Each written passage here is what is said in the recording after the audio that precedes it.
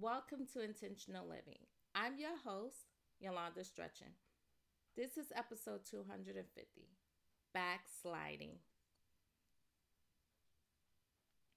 Backsliding is never any fun, but unfortunately, it's a place many of us find ourselves in. Whatever the reasons, the circumstances, or the situation, backsliding is a setback. If God brought you through it, why do we turn around and go back? Back to those toxic friends, back to abusive relationships, back to drug dependency, sexual immorality, back to the very things we were saved from. I can't begin to tell you I have the answers, but what I do know is that it's up to us to remain steadfast on the path to our greatest self. We can't just blame loneliness and temptation or anything else. We must make up our mind what we stand for and walk in it every day.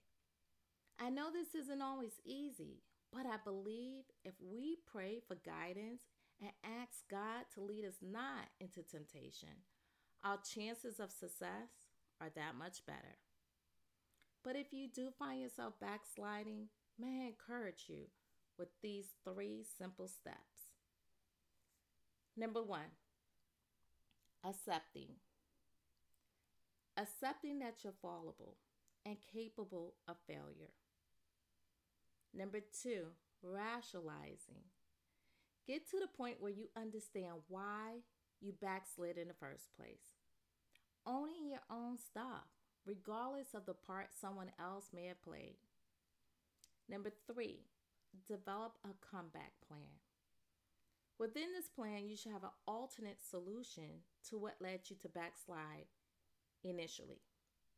If it was loneliness, perhaps when you feel this way again, you have a trusted friend you can reach out to and talk to.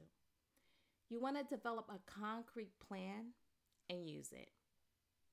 Well, friends, we all fall at one point in time, and it really doesn't matter. It's how we get up and go on from there that matters. Thank you for stopping by. I hope you enjoyed this episode. And if you did, will you be so kind and share? Till tomorrow, be your best and be blessed.